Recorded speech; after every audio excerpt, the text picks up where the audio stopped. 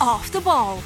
He turned up in every big game with the weight of expectation of all those years of not having won All Ireland. Yes. And no matter how Mayo played, he was their best player on the pitch. OTB AM, live weekday mornings from 7:30 on the OTB Sports app.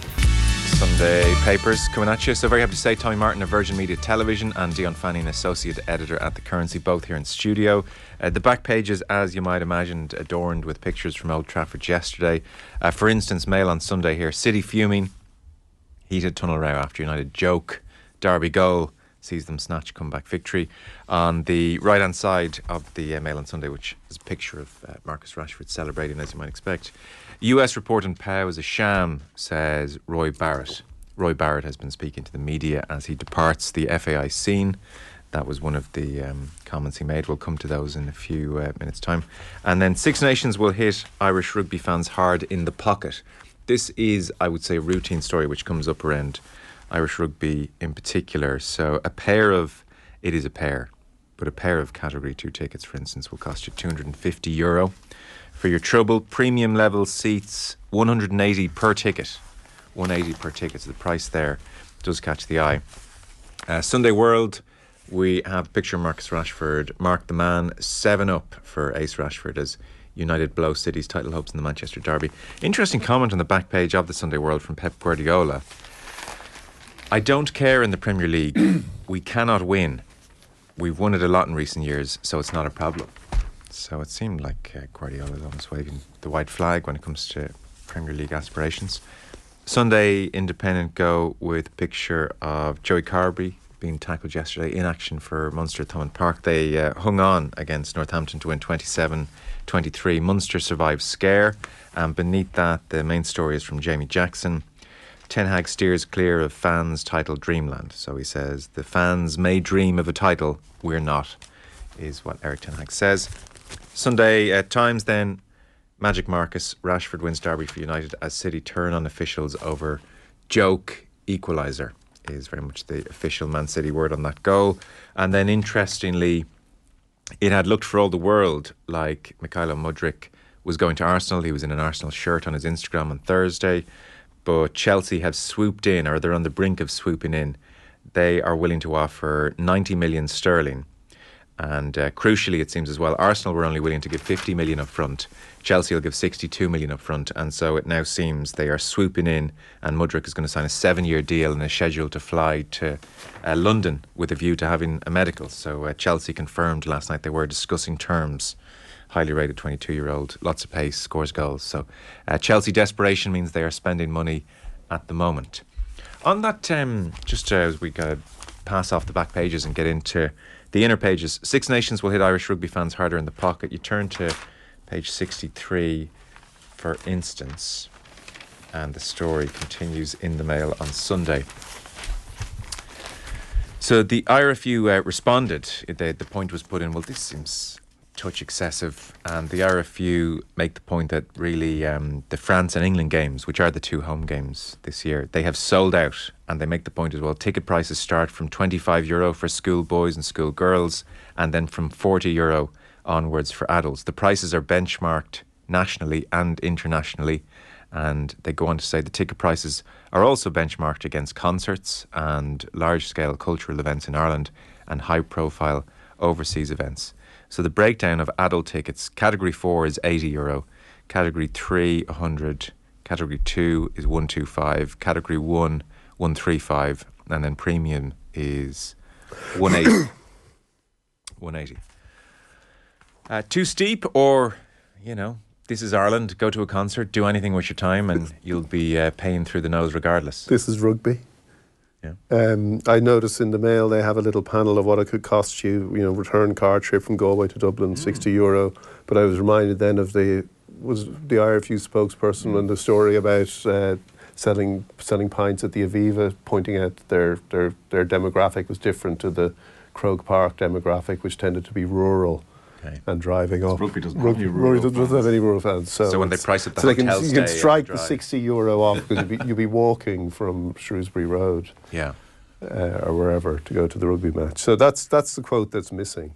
That we feel we've got an audience that will pay this, and they're probably right. They're sold out. So it's sold out, so you can't actually get these tickets. No. So notional certainly ticket. any sense that people are voting with their feet with these prices is The supply and demand. Yeah. Nobody's ever, like, when in the history of Irish sport has anybody ever turned around and said, "That Six Nations is great value. Brought the whole family down. We got a burger." Yeah.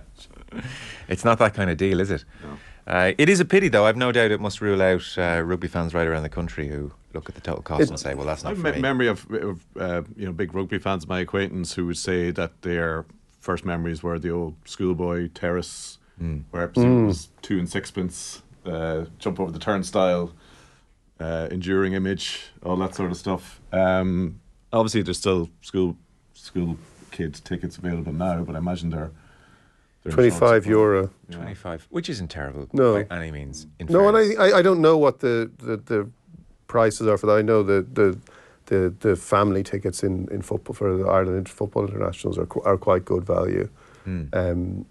Not the child element of it is quite good value. Yeah. But I think if it's sold out, because I was reading that story going, okay, this is interesting. They're talking about tickets for the Six Nations, which begins in a few weeks. Like, there must be there's some alarm about these ticket prices. And no, they're all sold out. So you could run this story. If you were saying, I wonder if you're saying the 2024 tickets were going on sale at this price, they probably sell out quickly too. So it's and it's also big. It's France, it's England, it's those games where people that they want to go and see. But it's a huge money spinner. We might talk about the FAI a bit later, but the RFU's great advantage has always been that the Six Nations games, they're guaranteed. Yeah. They're big games every year. Like the Irish football team this year manages to actually have some of those glamour ties. But you look through the years, you look the amount of times when you don't have those. If you're the FAI looking at trying to promote games, whereas they always have them. And the RFU would say that this is their big moneymaker. Certainly in a non-World Cup year, this is where they need to bring in the revenues that gets distributed throughout the game. And you can't have the discussion about funding women's rugby, for example, or funding rugby in non-traditional rugby areas, they would say, without charging the top prices. And if the market is there, then...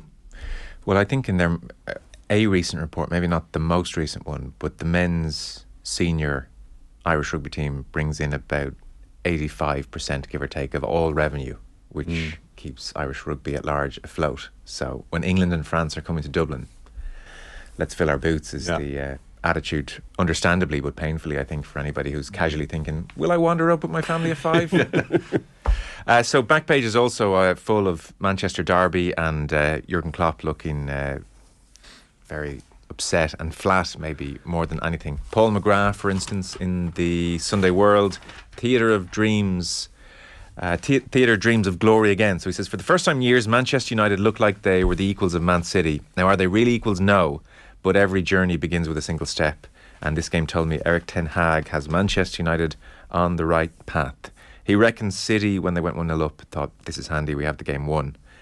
But Manchester United did their thing. I don't believe United will sustain this run all the way to mid-May, he says. Certainly not if any of Rashford, Casemiro or Bruno Fernandes were to get an 8 to 10 match injury. They are the key men now for Manchester United. And he raves as well about Garnacho and says, as a centre-half, I had been drawn out to tackle a lad like that. He can go outside, he can cut inside, you dare and stick out a foot, give away a penalty, give me a big static centre-forward any day instead. So for the first time in quite some time, Manchester United fans are believing this is a genuine turning of fortunes as opposed to brief flicker.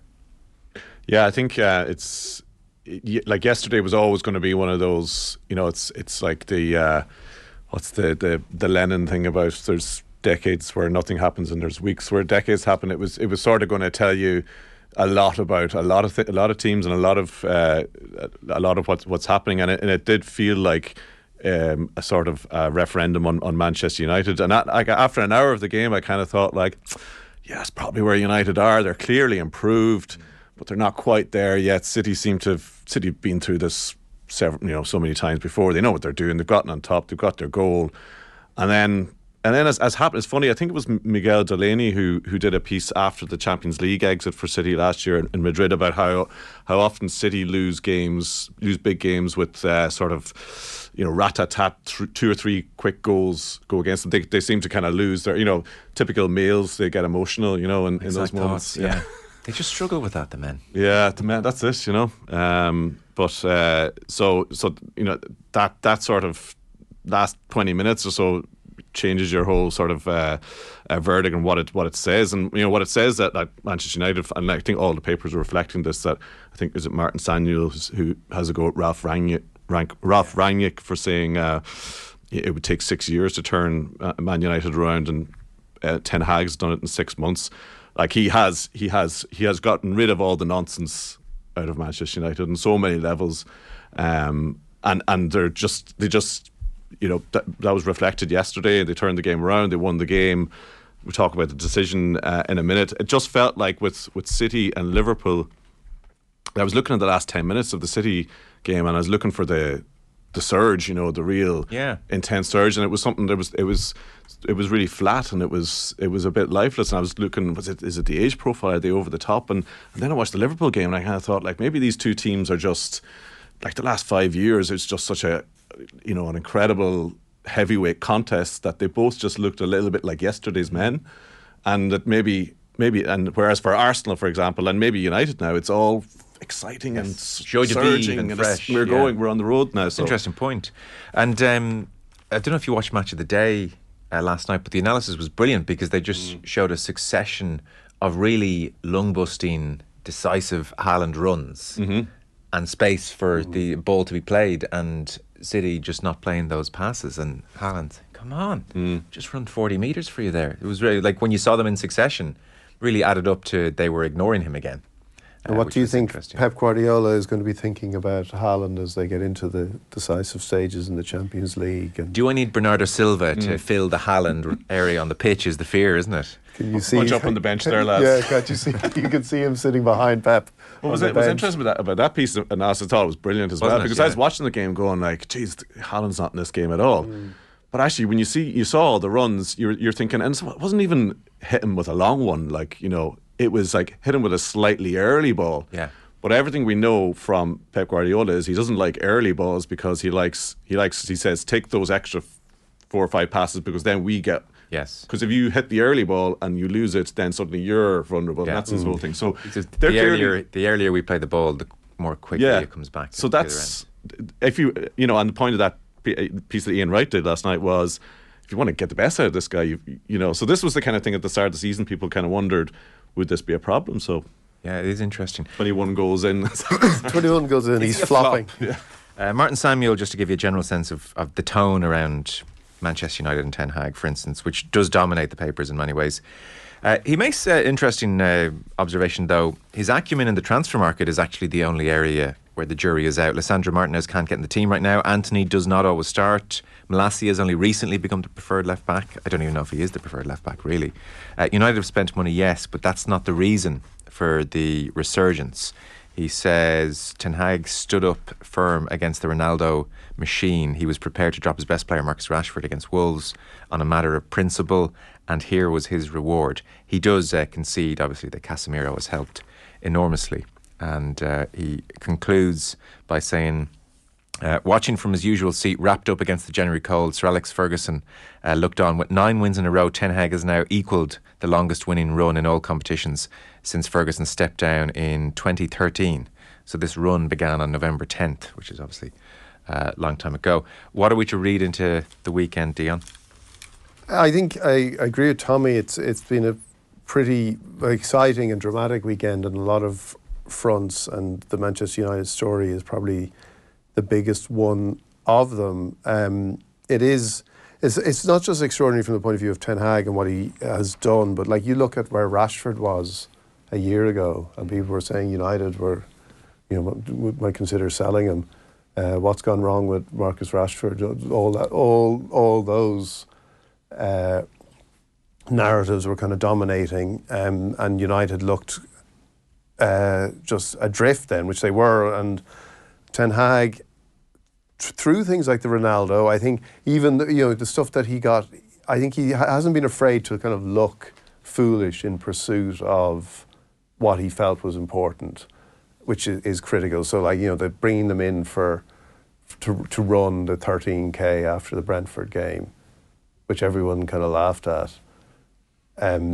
It's him trying to. He's just trying to change the emphasis, and there seems to be there was a danger at United. They were seeing managers out so quickly, and there was a directionless and a sense that you could just, if you didn't like the manager, don't worry, there'll be another one along in a while, and he's really acted quickly to get key players on his side, or get key players playing for him. It's probably a better way of putting it, and then just making it clear what he wants. In a little micro way with the Rashford, leaving him out for timekeeping, but Ronaldo being the one, which I think, and again, I can see that must have played very well within a dressing room that's kind of wondering what he's doing and his attitude and the way he's behaving, to actually say, look, I'm going to deal with this. You don't need to worry about this anymore. And then you get that response. But I also do think it is it's a very open season. City, as you say, Guardiola seems to be conceding in some ways. Strange comment. Yeah. Arsenal are flying. There's no, Arsenal do seem to be the dominant team, but I think everybody with Arsenal is kind of still waiting to see what happens when it slows down, because it's been so exceptional and it's been such a leap. But it is a very open season, because City are kind of, and I agree with Tommy. I think the City and Liverpool thing, I wonder if the battle the two of them had with each other, just kind of kept those relentless years. And they weren't always the COVID season when Liverpool totally dropped off, but those years where each week, they knew they just had to keep winning because the other one was going to win. Those relentless battles. Without that, is there a slight lack of focus? Liverpool more so than City, to be fair to City, but watching Liverpool, it just looked like, that the whole thing looked like a pain in the arse. The whole I've got to run over here now and close this guy down. Whereas Brighton were just that's the whole thing of that team of energy, team loving life, team up on the crest of a wave, and it was just so. Well, Liverpool have definitely, I think, for a long time, and I think Klopp finally came out last week. Now it's almost like he's still scrambling around trying to find reasons for this. Last week he did say, last season maybe tired us out, which he'd been refusing to kind of acknowledge up until then.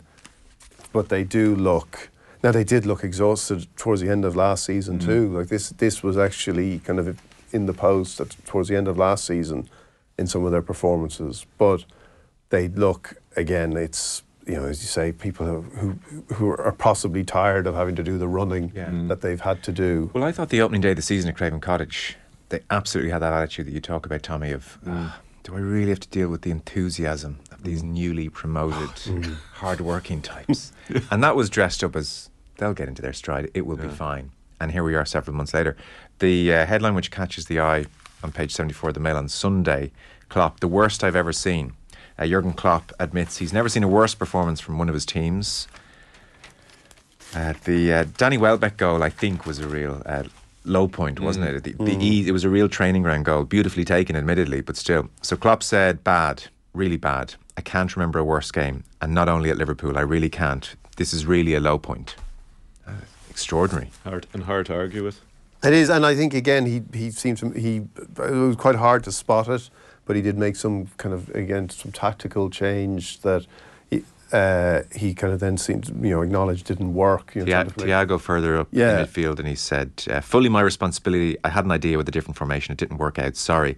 But he did also preface that by saying, the real problems, though, the same as last week, we don't win key battles. We give the ball away too easily. Yeah, so he followed up on that point, and that's that thing of this is all a bit of a pain in the arse. His guys, if you watch that game, as well as the sort of structure of Brighton and the press, and there was also the second balls, that whole thing, that those tackles and second balls. It was exactly what Klopp had talked about during the week. and they were just second to all those second balls.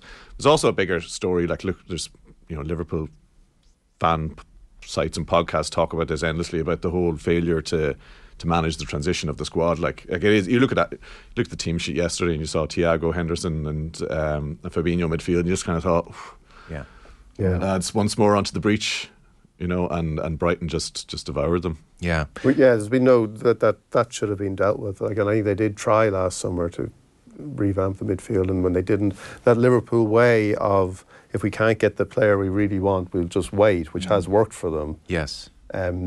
They ended up signing Arthur on the kind of last day of the transfer window as a kind of panic buy, because they suddenly realised they needed midfielders. And again, all that process-driven stuff that they seem to do so well now seems to be, people are leaving, the sporting director is leaving, there's various things that suggest that isn't functioning the way it used to function. And then, as Tommy says, there is then this tremendous noise. Like, Liverpool and their supporters do noise possibly like nobody else. Yeah. So there is, Pep Lijnders, what's his responsibility? Like, this kind of... Pep Lijnders' book has really become a big issue, hasn't it?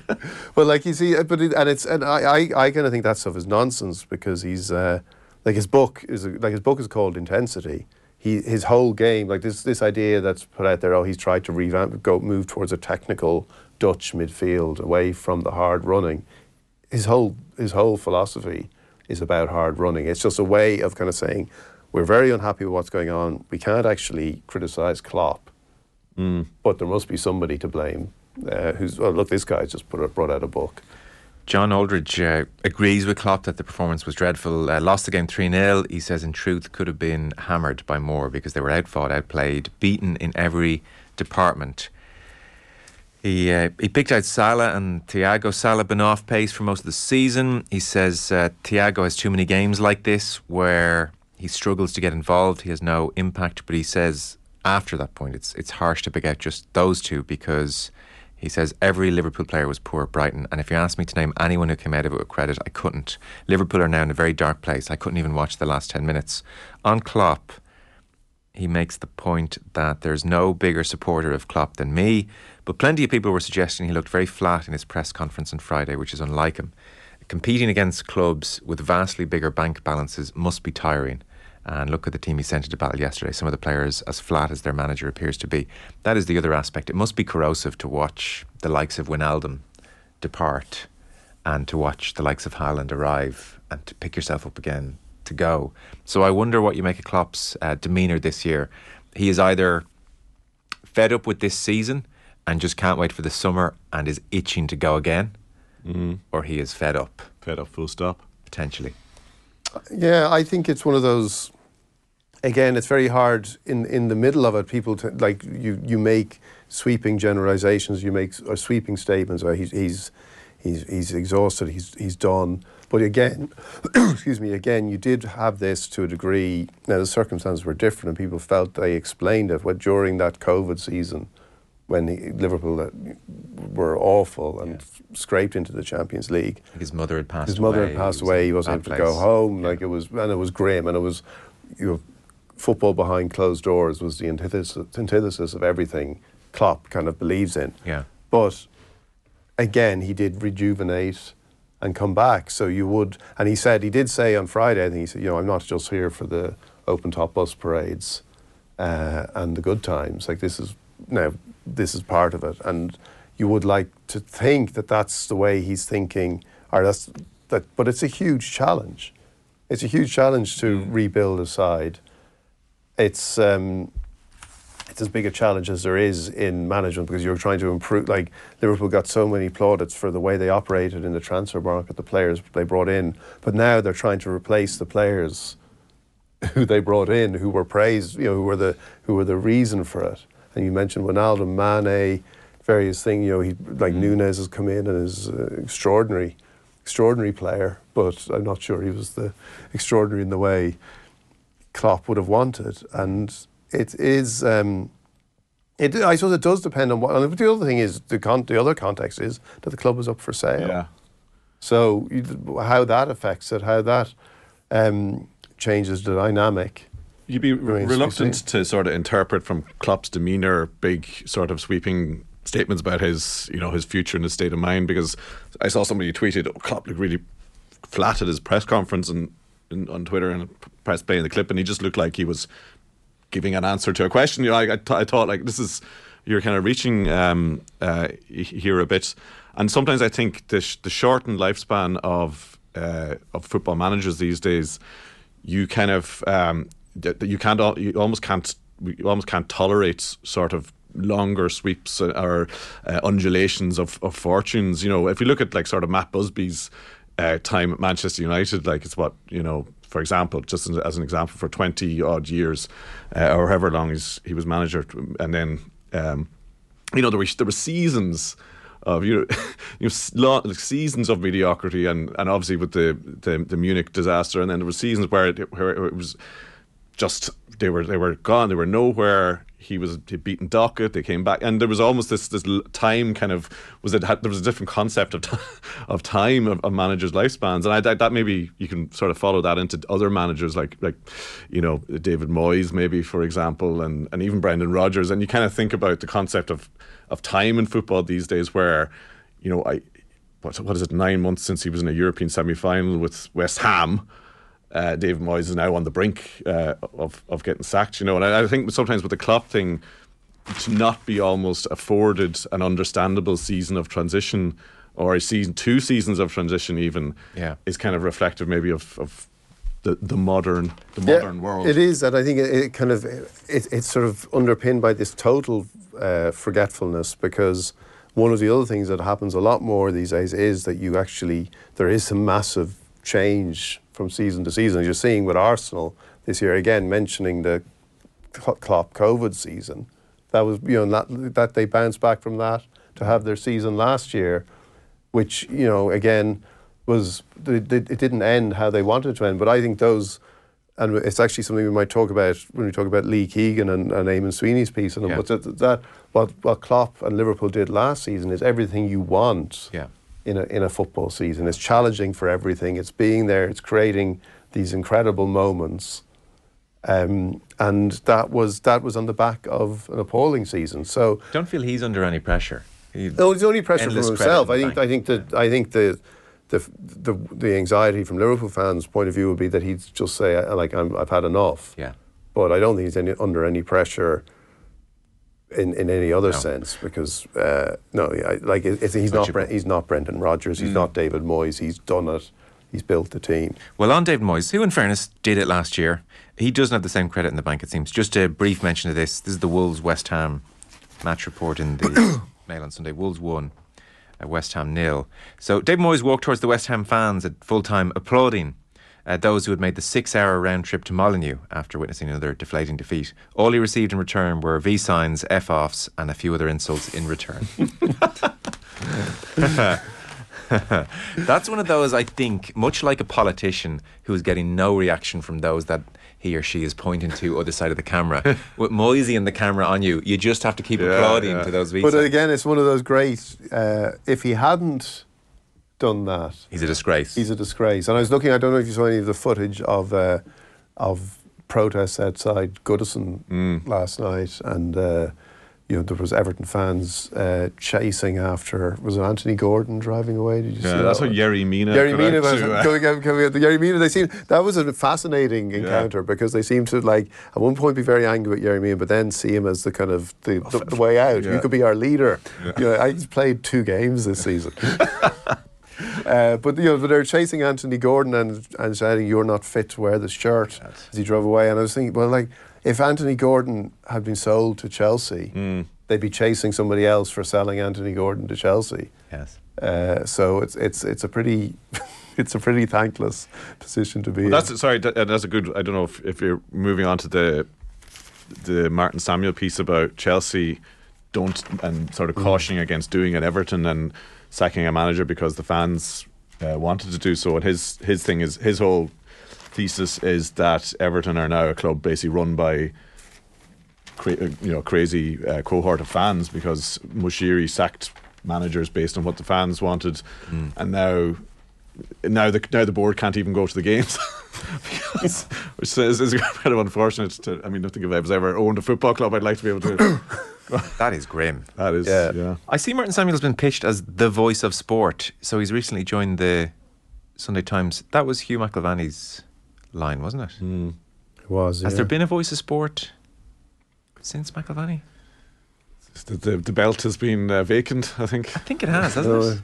I think Martin Samuel and David Walsh scrapped for it in the pub. We don't enter into that world of egos. Who was the voice? It's the kind of thing I think that Would that there's have a been certain type of negotiated? English sports journalist would In his contract, I think it had to be. Do you think that was negotiated? Like, if I'm coming, I'm the It's voice like of sport getting for one. the 7 jersey. Kind of. Interesting, anyway. By the way, very briefly, last one on all the football from yesterday, which does kind of dominate the front pages, just on the decision, the offside goal, or not offside goal, which was given for Manchester United. Stuart Atwell getting lots of criticism. Manuel Akanji, for instance, first goal's a joke. Manchester City's Akanji. First goal is a joke. Rashford's clearly offside, so I played him offside.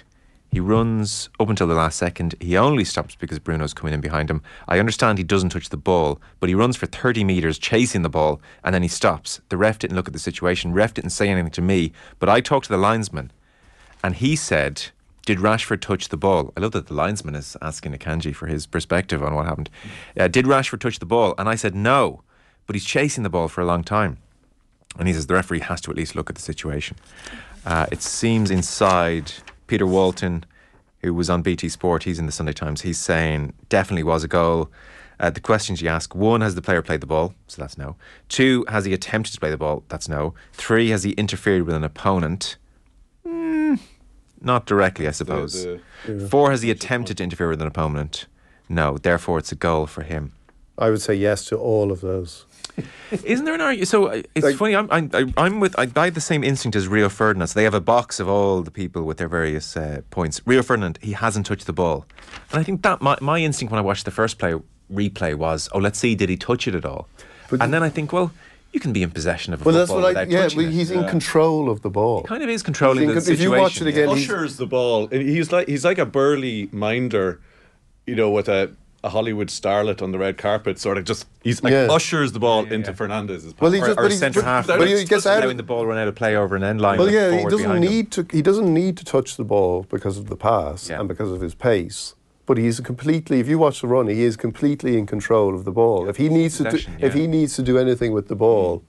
If anyone else wants to get the ball, they need to deal with Rashford. He reminded me of in a game a 2-touch where he's taken his first touch and then was dribbling without dribbling, but was still in possession. So I think Man City maybe were and everybody is, and he's not like that's why I think is he interfering? He's running with the ball. Yeah, he is running. The fact that he hasn't touched it doesn't matter. And so every Manchester City defender is responding to the situation as if Rashford is on the ball. They're not responding to it as if anyone else, or there's a 50-50 for the ball. They're responding to it. Rashford is on the ball. Ederson comes out to deal with Rashford. Everything is to do with, he is on the, and the ball is at his feet. Yeah. So it's one of those. It's just stupidity. I will wait. I'll wait and see what Richard Keys has to say tomorrow because final verdict. There's the voice of sport. He'll have something to say about this. There's a column in that. Yeah. But everything you need to know about this is Peter Walton is quoted in the Sunday Times. The officials came to the right decision over awarding Bruno Fernandez's equaliser, and here is why. Goes into it. And then Keith Hackett, who former referee, I think former head of referees, possibly, might be wrong on that, is in the Telegraph, the Sunday Telegraph, which is also used in the Sunday Indo. There is no doubt Marcus Rashford was offside. He impacted on play and he was interfering with an opponent.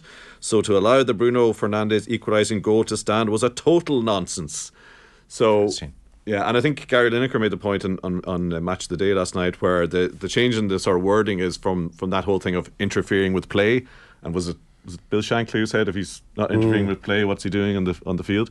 To this thing where they want now to have very precise and non-subjective wordings, so that because we're in the world of black and white decisions, VAR, that it is now that sort of 4-step process of wording now that you read out there from Peter Walton. And the follow-on for that is that can you ever get to a non-subjective decision? And this didn't go to VAR. Like I am stepping on Richard Keys' toes, but this didn't go to VAR. Am I right? Because Howard Webb has now taken over. I think you just got the word down. This is the deal, and proceed. You don't need to come over and look at it. Oh, I think it did go. I think they did check it though. I don't know if they did. I'm not, like, well, would they not? But he wouldn't go and he doesn't go and have a look. That does. It gets the word in his ear. So because I was thinking, like, the linesman made one decision, then they overturned that. Could they then have overturned the overturned decision? Oh yeah, they could go on forever. Yeah, I would think. So he didn't go. I don't know. Typically, if to overturn a decision, it was left to the referee to go to the screen, whereas yesterday it was a conversation between the linesman and he overturned it. And was there VAR? And that's a Howard Webb directive. Apparently, the bar for going to the screen is higher now. Okay. But which is kind of ludicrous because it's just, well, go and have a look, and just what's wrong with going to look at the screen? That's what everyone else is doing. We'll come back to football. So a few other pieces. For instance, David Walsh, back page of the Sunday Times, just reminds us it's Craven Week in South Africa, and therefore doping and South African rugby is a talking point. Doping cases raise questions around famed South African physicality. So he says, and this is actually, I mean, his main piece is about the shenanigans in French sporting administration, football in particular, this week, and rugby obviously with Bernard Laporte. So there's just a side piece. This isn't an overly long piece, but he just notes the latest findings from Craven Week. Craven Week is where the best young players in South Africa effectively audition for a future in rugby. He says to believe in what they're achieving, 3 World Cups from 7. Is 3 World Cups from 7? I mean, it's mad. We need to accept that their size and strength have nothing to do with drugs. This is the same for every rugby team, but there's a qualification. South Africa has a serious problem with doping at elite schools level. Last week, the South African Institute for Drugs-Free Sport revealed that 3 young players were banned after positive tests at the SA Schools Interprovincial Competition. This competition is better known as Craven Week.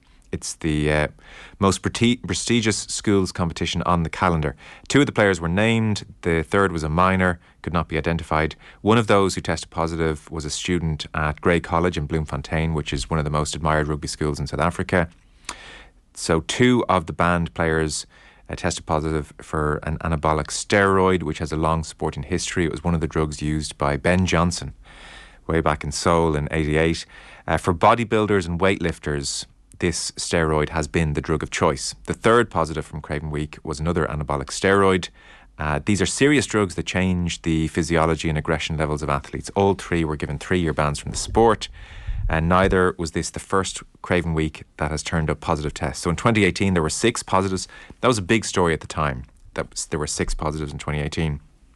There were 3 in 2014. There were 5 in 2015. 4 in 16, 3 in 2017. So a fairly consistent pattern.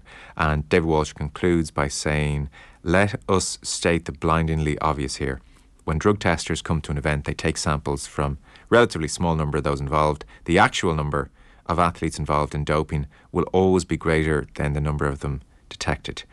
There is too a blindingly obvious question. If doping is so prevalent at elite schools level in South Africa, how can we be certain that those at the highest level of the adult game have not benefited from doping at one time or another? So that's basically the extent of the piece.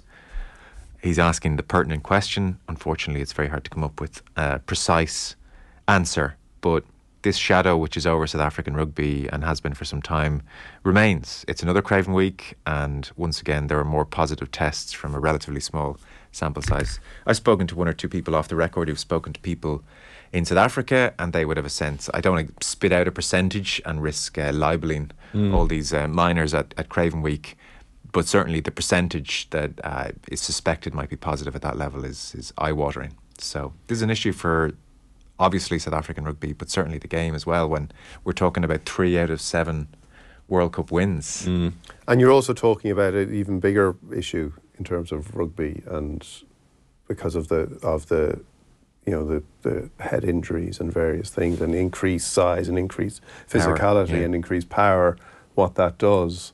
Now, it's not their key thing with that, but at the same time, it's a serious issue. I mean, you have these, and this is the question, like what what happens if people are telling you that, if people are saying this is the extent at which it's going on, do these guys as they get older then just say, God, let me put away those childish things and go clean. I guess the other aspect is once you establish the power and the muscle, it's much more doable to sustain it. I mean, that's been shown. One of the issues with the length of bans is that the gains of doping far outlast the bans. So, you do a good cycle of doping at 17, 18, you could be feeling the benefits of that still at 25 and beyond. That's another issue. And you've also given yourself a springboard into the professional game at that point, which is, again, like as we see in lots of sports, cycling being the great example of it, the need to get a professional contract or to get a contract is probably it's not to cheat to win necessarily, it's to cheat to have a wage. That's your lottery ticket. Yeah. It's probably, if we talk about the Owen Farrell thing, I think one of the things we might talk about is how serious rugby authorities are to deal with these massive problems. And Dion's right that this sort of, the idea of doping and physicality and size is linked to the bigger debate about head injuries and concussion and physicality in general. But this South African stuff feels like it's been not sort of, it's beyond whispers now. I mean, this is a trend for a decade. A trend for a decade. It's been discussed. There was a huge talk about it here when that Munster player, whose name Gurban Grobler. Yeah, and that whole issue. I know people like Paul Kimmage have felt that rugby has an omerta about drug taking. You talked about 3 World Cups in 7 goals for South Africa, and you kind of wonder how seriously it's been taken. If it is that much of a problem, I'm like you. I've had conversations with people who know a lot about these things, and how there's a thing where young South African players, they call it go into the fridge, which is like a thing where when you're at that point where it's like you need to get size. That was a phrase that somebody used to me. That's again a conversation, but is all this is this all that well known? Is it so well known that these conversations are leaking out everywhere? And if so, is there a sort of concerted effort at a high level to kind of say what's going on here? Is this, when you talk about this Craven Week story, is this just something that's tolerated? I mean, David Walsh's point is that three were tested positive. What was the percentage that were actually using in this thing? And it's not going away. And again, you say the more serious issue about head injuries, which is right, Dion. You're also talking about lots of young men doing themselves irreparable harm in the long term by taking this muck and putting it into their systems, all in a quest to, as we said, win the lottery ticket. So, who knows what issues they'll have in the long term, which is another aspect of this. So, pretty grim. The Owen Farrell piece, the Observer have a borderline exclusive on this, but certainly the RFU and Steve Borthwick and Owen Farrell have found a way to ensure that he'll make the Scotland game. It does. Without wanting to, it reminds me of the story you would read around sort of an All-Ireland final or some the way GAA suspensions used to be. You wake up to find Diarmuid Connolly is cleared to play. Yeah, that kind of a thing. They call it, the Guardian, the Observer, describe it as a remarkable intervention from the RFU, and it's cleared Borthwick. He can put Owen Farrell in his squad on Monday without jeopardising his availability for England's game. So in short here, the initially given 6 weeks, mitigation gets that down to 4, tackle school gets that down to 3. There were 3 games between now and the Six Nations. Traditionally, that third game, the week before the Six Nations, is not one any of the English players would be anywhere near a week out from a Six Nations. So there was a question mark, well, can that really count as one of his 3 games? And there was a wonder, well, maybe he won't include him in the Six Nations squad until belatedly after the game, in which case that third game will count. But it seems that with the uncertainty that Farrell's ban would be updated to include the Scotland fixture if selected in the squad, the RFU has written to Saracens to confirm he is available for that third match that he can't play due to his suspension. And which he wouldn't have been playing in anyway. If he was available to play for England so without suspension. It reads like the RFU has said, now look, I know he never plays in that game before the Six Nations, but we're just writing to say to you, he is available. But you can't pick him because he's suspended. Yes. But he's available. I mean, by all England, if you want him, it's a shame. He can play. It's a shame he's suspended. Yeah. Because otherwise, you guys would be able to pick him for play this match because he wouldn't be playing So for England. the press release with the team news from that week would be Farrell suspended. Yeah, but England wished him the best that week. Yeah. I'm not outraged, really. This is just the chicanery. But of sport. again, it's like, and it is like you're seeing more red cards in rugby. You're seeing, and there's a very good reason for that. Mm-hmm. There's a really important reason for that. And, he's going to tackle school. I remember in England, having to go to. I went to speeding school for when you get points on your license in England, you can go to speeding, an all-day speeding class. The question I have is how no sports journalist has written the piece about attending tackle school yet. Didn't Bundy Aki go to tackle? I think so. School to get a week off his. I think. I mean, the two things you 100% do are apologise to the person you've nearly decapitated. Mm-hmm. In general terms, I'm not talking about Bundy Aki or Owen Fowler here. Apologise. That's the mitigation. Yeah. And then secondly, tackle school. And what goes on in what goes on in tackle school stays? I mean, but there's a hell of a question. There's been a lot of jokes and it's kind of it's like police academy sort of carry on there. But what I think was it Malachi Clark had a piece about it. I don't know whether it was Brian O'Driscoll who said it on here during the week, but what are they learning there that they don't know? Like Owen Farrell's playing rugby since the 1990s. What is he learning there about tackling and the do's and don'ts and how to tackle that? It's been a great course. Yeah. But the point about this, and when it's the RFU doing this, and maybe I'm sure there are different arms of the RFU involved in different things. But if you're serious about this, you want the sporting bodies to say, right, this is unfortunate, but he's going to miss some Six Nations matches. Otherwise, the jeopardy for making those tackles and for doing those things is diminished. Yeah, fair point. And that's the bottom line. That is the bottom line. Like if you're going to be serious about this stuff, you want the governing bodies to understand the seriousness of it, not make a quite a smart maneuver, which the player will appreciate. And if it was if he'd been sent off, if you got a suspension for dissent or something, you would kind of say, okay, well look, this is I don't know what you get sent off for in rugby, but this is as far as I understand, this is part of the serious attempt to actually reframe how the game is, the physicality of the game and how tackles take place and all that critical stuff. I know, but it's Scotland and the Six Nations. Yeah. No dissent in rugby, by the way. Dissent. Apologise. Yeah, I won't be. Sir.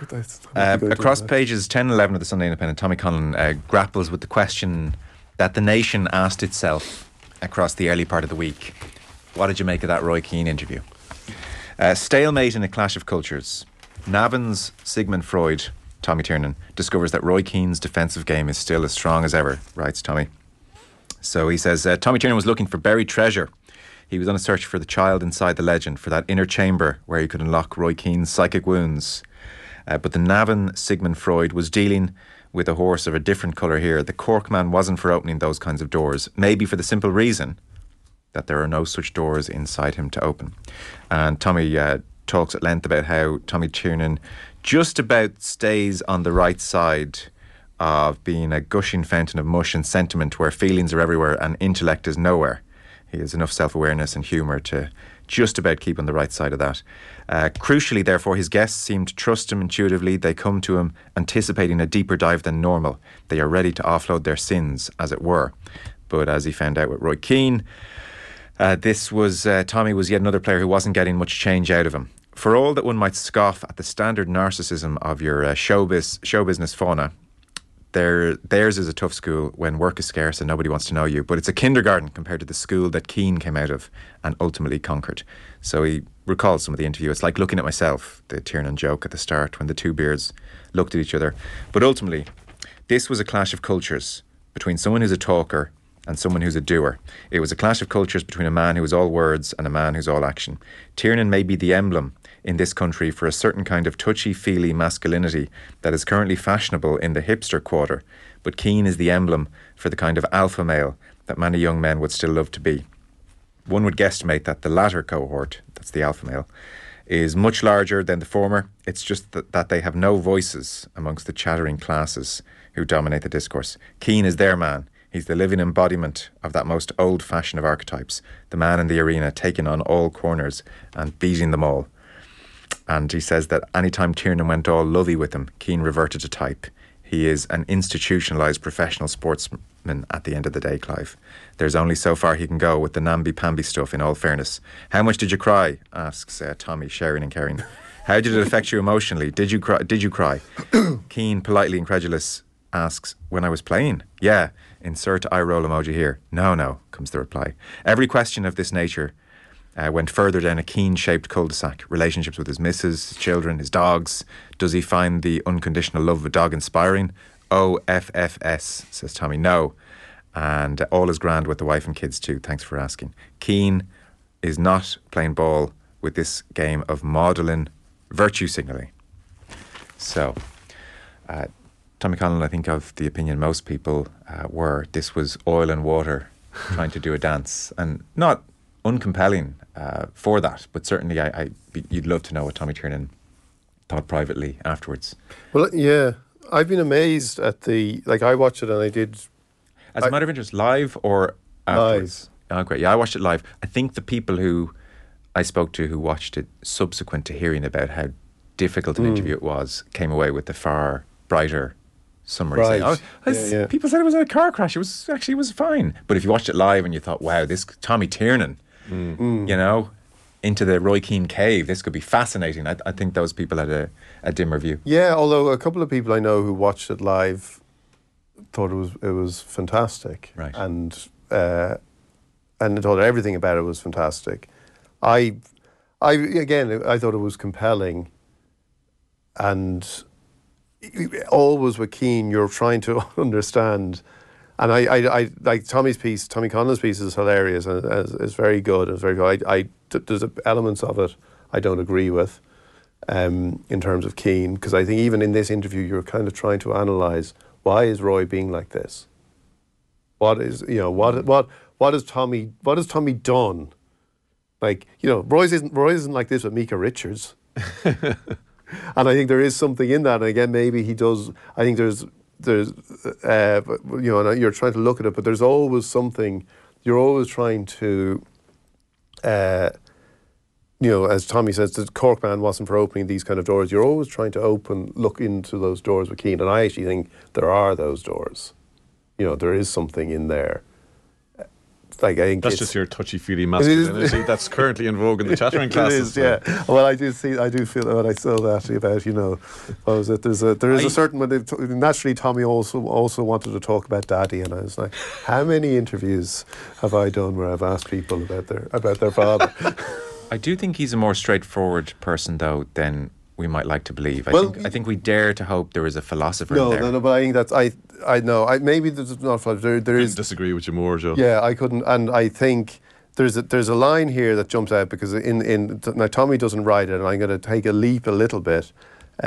He says, Keane is the emblem for the kind of alpha male that many young men would still love to be. Right. There's another way that people often say that in colloquial language. They say he's the kind of man I'd love to go for a pint with. Right? Mm-hmm. That's what people say about Roy Keane. Except Roy Keane wouldn't go for a pint with you because he doesn't drink. And he doesn't like you. Well, forget about that. But he doesn't drink, and he stopped drinking, and the story and like the fact that he did that, when he did that, is something that is of interest. Now, Keane has never really, and I've written about this, Keane has never really gone into it. When he brought out his second book, he talked about it in terms of it being a lifestyle change. He was eating kind of steamed vegetables, and he wanted to prolong his career. Yeah. Now, knowing, and even he touched it on the interview. Like, he didn't go to the hacienda. He was a kind of, he was going to going to the pubs kind of man, and that was a hugely significant thing for him to do. Now, whether and I think it would require some sense of wrestling with who you are.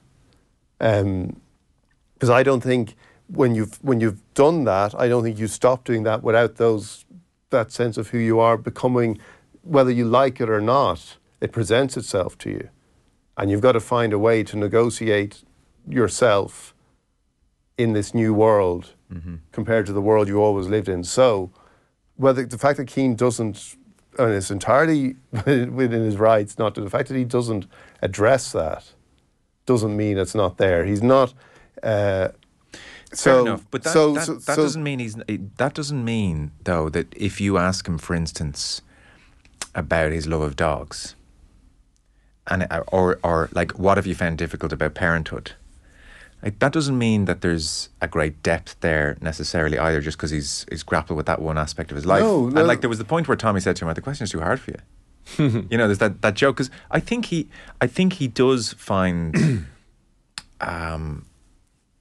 You know, the way people approach him a little tiresome, as if there are these grand depths to be excavated. No, I think that's true, and I think it's actually, and it is interesting in terms of how he's become, the type of TV personality he's become, and the way he does seem like Micah Richards to a certain degree, like Ian Wright, who he's clearly, and Ian Wright is Ian Wright is such a lovable, like an admirable person. So he's not just a kind of TV character, but Keane has clearly got a great love and respect for, or love might be too strong, but a great respect for Ian Wright and a friendship with Ian Wright, which you wouldn't, especially in Ireland, we probably wouldn't have anticipated that, because you think, oh, Roy will go for the Souness or something. Yeah, exactly. And I think it's because people, you know, they don't come to him with maybe like I thought the thing that Tommy Tiernan was coming to him with was he was coming to with Ireland's fascination with some of the stuff you talk about, and the idea that Roy Keane does have something to say about this. Now again, I do think there are doors inside there, but I agree with you. I think Tommy Tiernan was looking at this, and I think Keane sometimes finds that difficult or irritating, that there is a kind of, in Ireland, we invest so much into him, and we've always had, and for obvious reasons, when we invest this, you know, this huge hinterland and this huge significance in the most ridiculous way. When you look back on it, on stuff people said, you know, he was given the credit for the Celtic Tiger. You know, Roy was the embodiment of the new ambitious, thriving Ireland, like, you know, the standards, all that kind of stuff. Like that was so we've always put a great weight onto him. Yes, and I think there was almost in the moment when he walked out, and again I'm doing it now by highlighting one little moment in the interview. But when he walked out and Tommy Tiernan stood there, kind of looking at him, there was almost like, again, I think Roy almost sensed this. Here we go. This guy is looking at me like I'm the Godhead.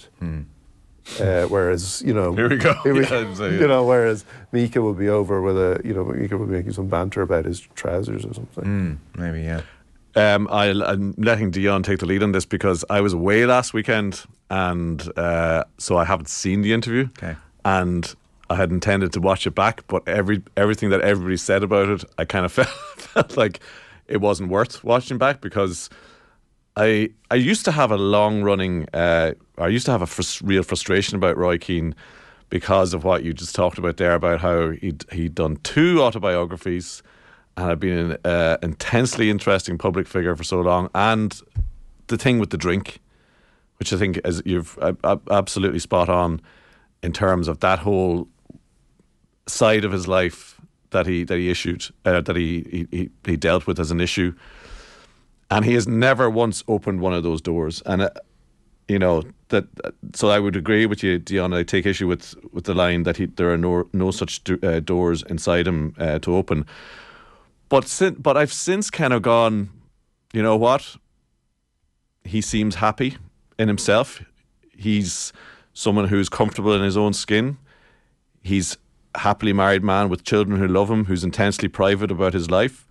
Whatever he has dealt with, he has dealt with. Whatever fueled him in his past, whether there are dark doors, things behind dark doors, fueled him and continue to fuel him to this day. but good luck to him. And so that's that frustration that I used to have. God, he's done 2 autobiographies, and I still don't know what made Roy Keane. You know, I think what that interview tells us, we're just going to have to lump it. And you know, the Tommy Collins piece is interesting as well, because it is that he's talking about this whole thing of the touchy-feely masculinity versus the old strong silent types. You know, the Tony Soprano line about what happened to Gary Cooper and the strong silent type. You know, why do you have to? And you know, there's a lot of people whose main product that they sell these days is themselves. You know, their own life and their own what's happened to them and their own dealing with it, and which is, you know, in a lot of ways, a lot of times they do it to raise awareness about different issues and different things, and mental health is all about being open and talking about things. But when somebody comes along and is quite clearly saying to you, here's the terms of engagement, I'm a football man talking about football things, and whatever I've done, you know, none of his family have ever been in the public eye. That story about Teresa and the date is as much as we've ever got. Yeah. And you just have to, and you kind of have to say after all that, you know, fair enough. You see, that's coming from a member of the touchy-feely Liberati. What did you say? You said to me outside, I feel seen. I feel seen, yeah.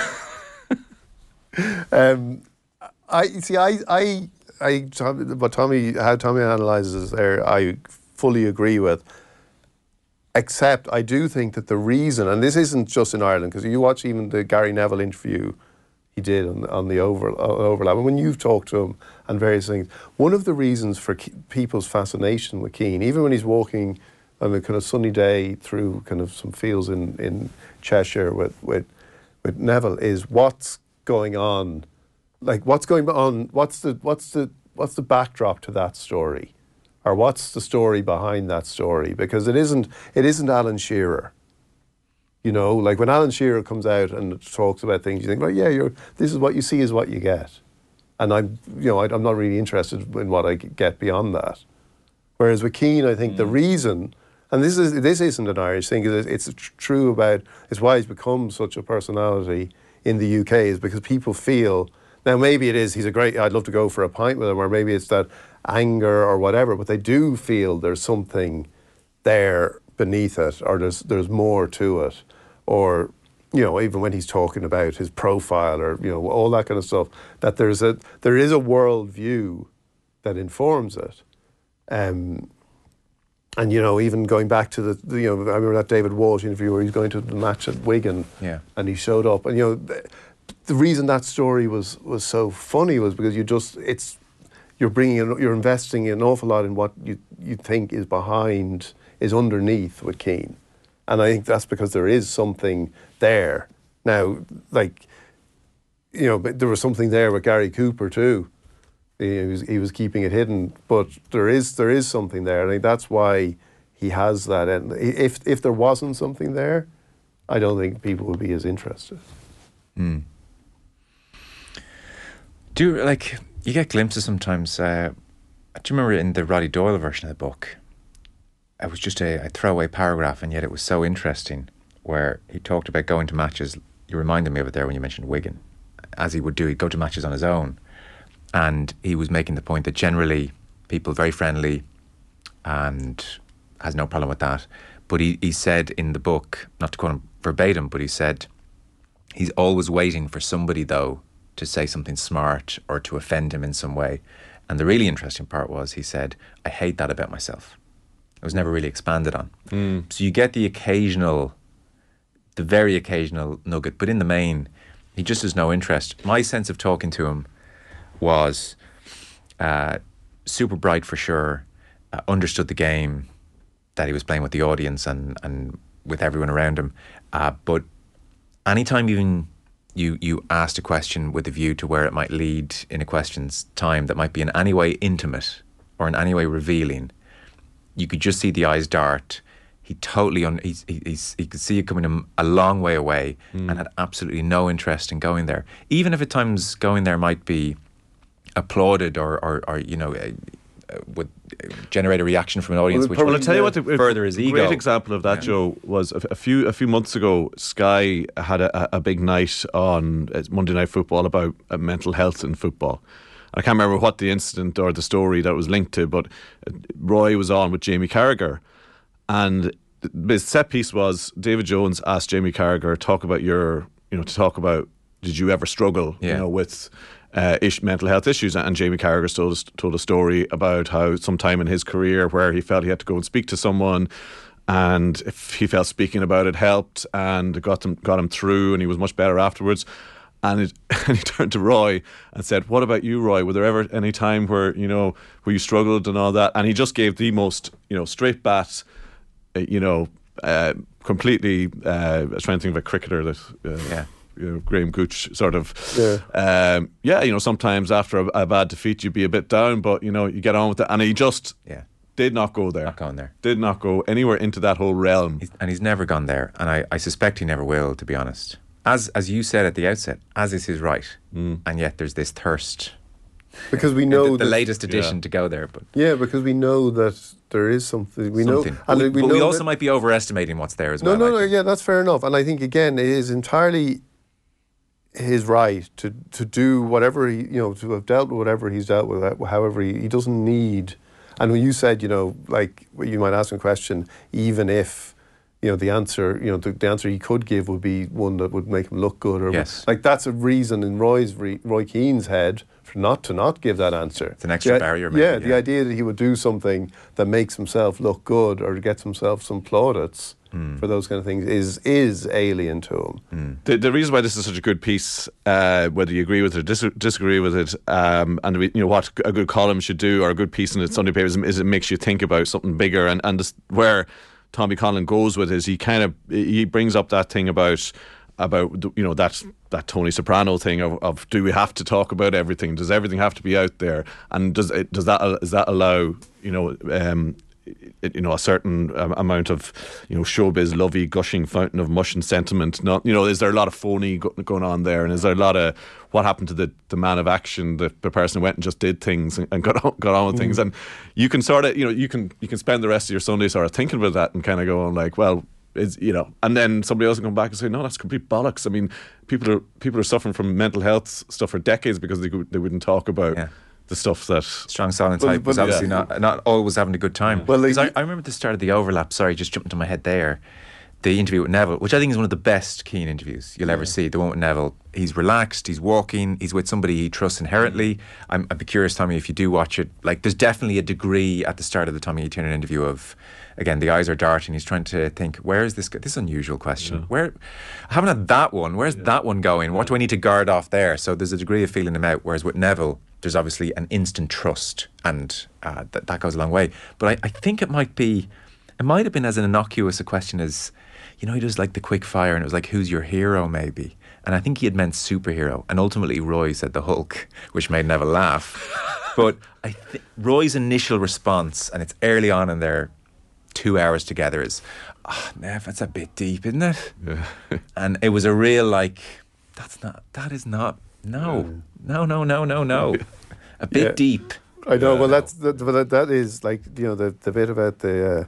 Naturally, Tommy also wanted to talk about Daddy. It is very funny. He says, or you were looking for a father figure. Or you're looking for a father figure. At which point were we just sort of comical parting of the philosophical ways? Again, the answer is no. A fairly curt no at that. Then perhaps out of politeness, he throws him a bone. But I was surrounded by good senior players. Yeah. There was Tommy T trying to go all John McGahern on him, and here was Roy going all old pro. The pair of them completely at cross purposes. Tiernan wanted to discuss their father issues. Keane ended up talking about Scholesy, Butty and Giggsy. Yeah. And that is it. Like, you're right. Like, he doesn't. He's not going to give it to. You've got to. You've got to try. No, you've got to try, and I'd much prefer Tommy tried. Like, that's what made it compelling, was to watch the tug of war. I would love, by the way, one last thought. Again, Tommy, if you were to watch it, it'd jump out at you. The way he downplays his own talents has now almost descended into parody. I mean, it's like, I was okay. I wasn't a very good player, but we worked hard. And that was like, he must have said that half a dozen times over the 45 minutes. This is a guy who Wayne Rooney says was the best passer he ever played with. Kenny Cunningham was on the show just this week, and honestly was almost in tears talking about the quality of Roy's first touch. I'd love, again, if we're out for a pint, to turn to him and say, I'm calling bullshit in that. You know you were awesome, Yeah. don't you? Like, you know how good a passer you were, a good player. Do you actually think you weren't technically top? I'm not saying you were Zidane, but you must know how. You do think you're a lot better than you let on, don't you? Yeah, and like it is. What's yeah. the answer to that? I'd love to know. Well, it's almost you're going to reach a point. Maybe he'll have to, but he'll reach a point of such overbearing modesty that it'll become almost like it's like he's kind of actually singing his own praises because people are going, well, come on, this is ridiculous. Yeah. Now we have to talk about how great you were to compensate for you refusing to acknowledge. Maybe it's longer, It's like he yeah. was saying things like he did say no, because Tommy made the point, which again is key to an awful lot of this. Like he was captain of Manchester United during their greatest years in their history. That didn't happen by accident. Like Alex Ferguson didn't walk into the room and just fling a. We've 10 good players and the Make-A-Wish winner here from Cork. Yeah. There's not there was reason for that, Yeah. and Keane again downplayed it. It was very easy to lead those players, but that's not. It is if you've got the talent and the drive and everything that he had. I think those players would be the exact types who wouldn't be led by just anyone. We've gone too long on Roy Keane. To round things off, a couple of GAA pieces. Joe Brolly is railing against the systematic fouling that he has seen far too much of late. He mentioned the Kilmacud game recently, whereby there's an initial grab at the elbow or pull of the jersey to slow down the player, but not enough to give away a free, and it's been mastered. And he just thinks something has to be done in GAA very, very soon. It's, and also just the tactics are miserable and he's just not enjoying football at all. And then there's Eamon Sweeney extolling Lee Keegan. As most people did all week, I guess the problem for a Sunday paper writer, I think he probably picks out a great analogy, doesn't he, for Keegan and for Mayo, The Boys of Summer, probably the finest book of all time. Roger Kahn wrote it about the Brooklyn Dodgers, 1940s, 1950s, perhaps the most beloved of all baseball teams. And if you look at the record books, they lost the World Series to the Yankees in 47, 49, 52, 53. And when they did eventually win it in 55, many of their great stars were gone. And Kahn in his book almost treats it as an afterthought. And so he says, Lee Keegan isn't the best player never to win an All-Ireland. Mayo aren't the greatest team never to win it. They're both much more than that. They were Gaelic football's boys of summer. So he's firmly in the camp that says this team was great, Keegan was great, and All-Ireland does not really... the lack of one does not diminish what they brought to the party. He mentions Cork, Donegal, Kerry, Tyrone teams which won All-Irelands in 10, 12, 14, 21. He said, put them together, they don't make the same impact as the Mayo team, which couldn't win one. I'm of that opinion too, broadly. And yet if you come across someone who crosses their arms, almost in Roy Keane's simplistic fashion, and says, but they didn't win, it can be hard to argue that point too strongly back. But it does come down to what is sport for? What are we watching it for? What are we doing it for? And we touched on it a little bit even with Liverpool earlier. Like these are playing it to win. We're watching it for different reasons, perhaps. Yeah, but ultimately, what's left? Like what's left when everything else goes? And this is the point of Sweeney's piece. Like what is left when all that goes? Like it's you get to go on Tommy Tiernan and say, yeah, look, I won 15 All-Irelands. That was all right. If I wasn't that great a player anyway. Yeah. I don't know what's left. But it's all those memories, those moments are kind of what it's all about. Now, obviously, if you're Dublin and you win everything, you have those too. Yes. But the idea that it's just binary, I think, is wrong, and I think there is a glory in it, and it's like Jimmy White is the person I thought of reading this piece as well. The idea that Jimmy White did nothing in snooker, or isn't a great player. Yeah, or wasn't involved in. Would he swap what he did for Peter Ebdon? Yeah, and winning a couple of world championships, 1810 or something like that, but nobody really remembers. Or would you want we would want Jimmy White to have won it, but we wouldn't want Jimmy White to have won it and never have had the Jimmy White that we had. And it's the same with Mayo. No, I take the point. So Tommy, would you rather have been a Cork player who won that All-Ireland in 2010 or a Mayo player of the last decade? I'd be the Cork player. He's a winner. The man's a winner. I thought he was another better man. Yeah. You've changed, Tommy. No, what I thought about was Johan Cruyff, who not directing. I don't think it was a direct quote, but who used to say that actually Holland won the 1974 World Cup because we're the team everybody remembers. Yeah. And I think there's definitely something in that. But it comes back to something I often thought about with the whole Stephen Kenny debate. Not that we're getting into that there's a difference, and you what you just touched upon there, Joe, is that why we're watching sport. I think a lot of Ireland fans are watching, the Ireland team for different reason than former internationals are watching it. And if you had Paddy Andrews sitting in here with us, and you made a contention that Mayo were the team of the era and they're the ones that were most in our hearts, he'd probably, you just go, lads, because for people who are at that absolute sharp edge, that thing of winning the thing, or the thing, that's where they're looking at their sort of energy is focused on all that. Whereas we're looking at something that's as fans and people who are covering it or writing columns about it, as Eamon Sweeney does, we're looking at what the thing that's kind of filled our hearts most over that era, and it's pretty hard not to say that it's been the Mayo team. And I think actually what Keegan seemed to sort of embody was the guy who you kind of think, and look, people who know him better and have covered a lot closely than me have said this, that it didn't. There's some players who you kind of think, oh God, like they'll always be haunted by that, and it'll always be there, that they just don't have that. He just looked like he left the fray like he entered it, happy-go-lucky, a sort of a force of nature. Like this, the photo with his daughter and the beaming smile, and on the picture, that's your sort of image of how he leaves it, and with all the memories, and and that's the Boys of Summer thing, isn't it? That's the romantic. That's the great romantic sports book. I would love to get a sense of the inter-county players who've won All Irelands and aren't as celebrated as this Mayo team. And again, do they look at Mayo with great admiration and think, no, they were proper, they're serious? Or did they look at it and think, what a load of bullshit, the way everyone goes on about that Mayo team? Show me a winner.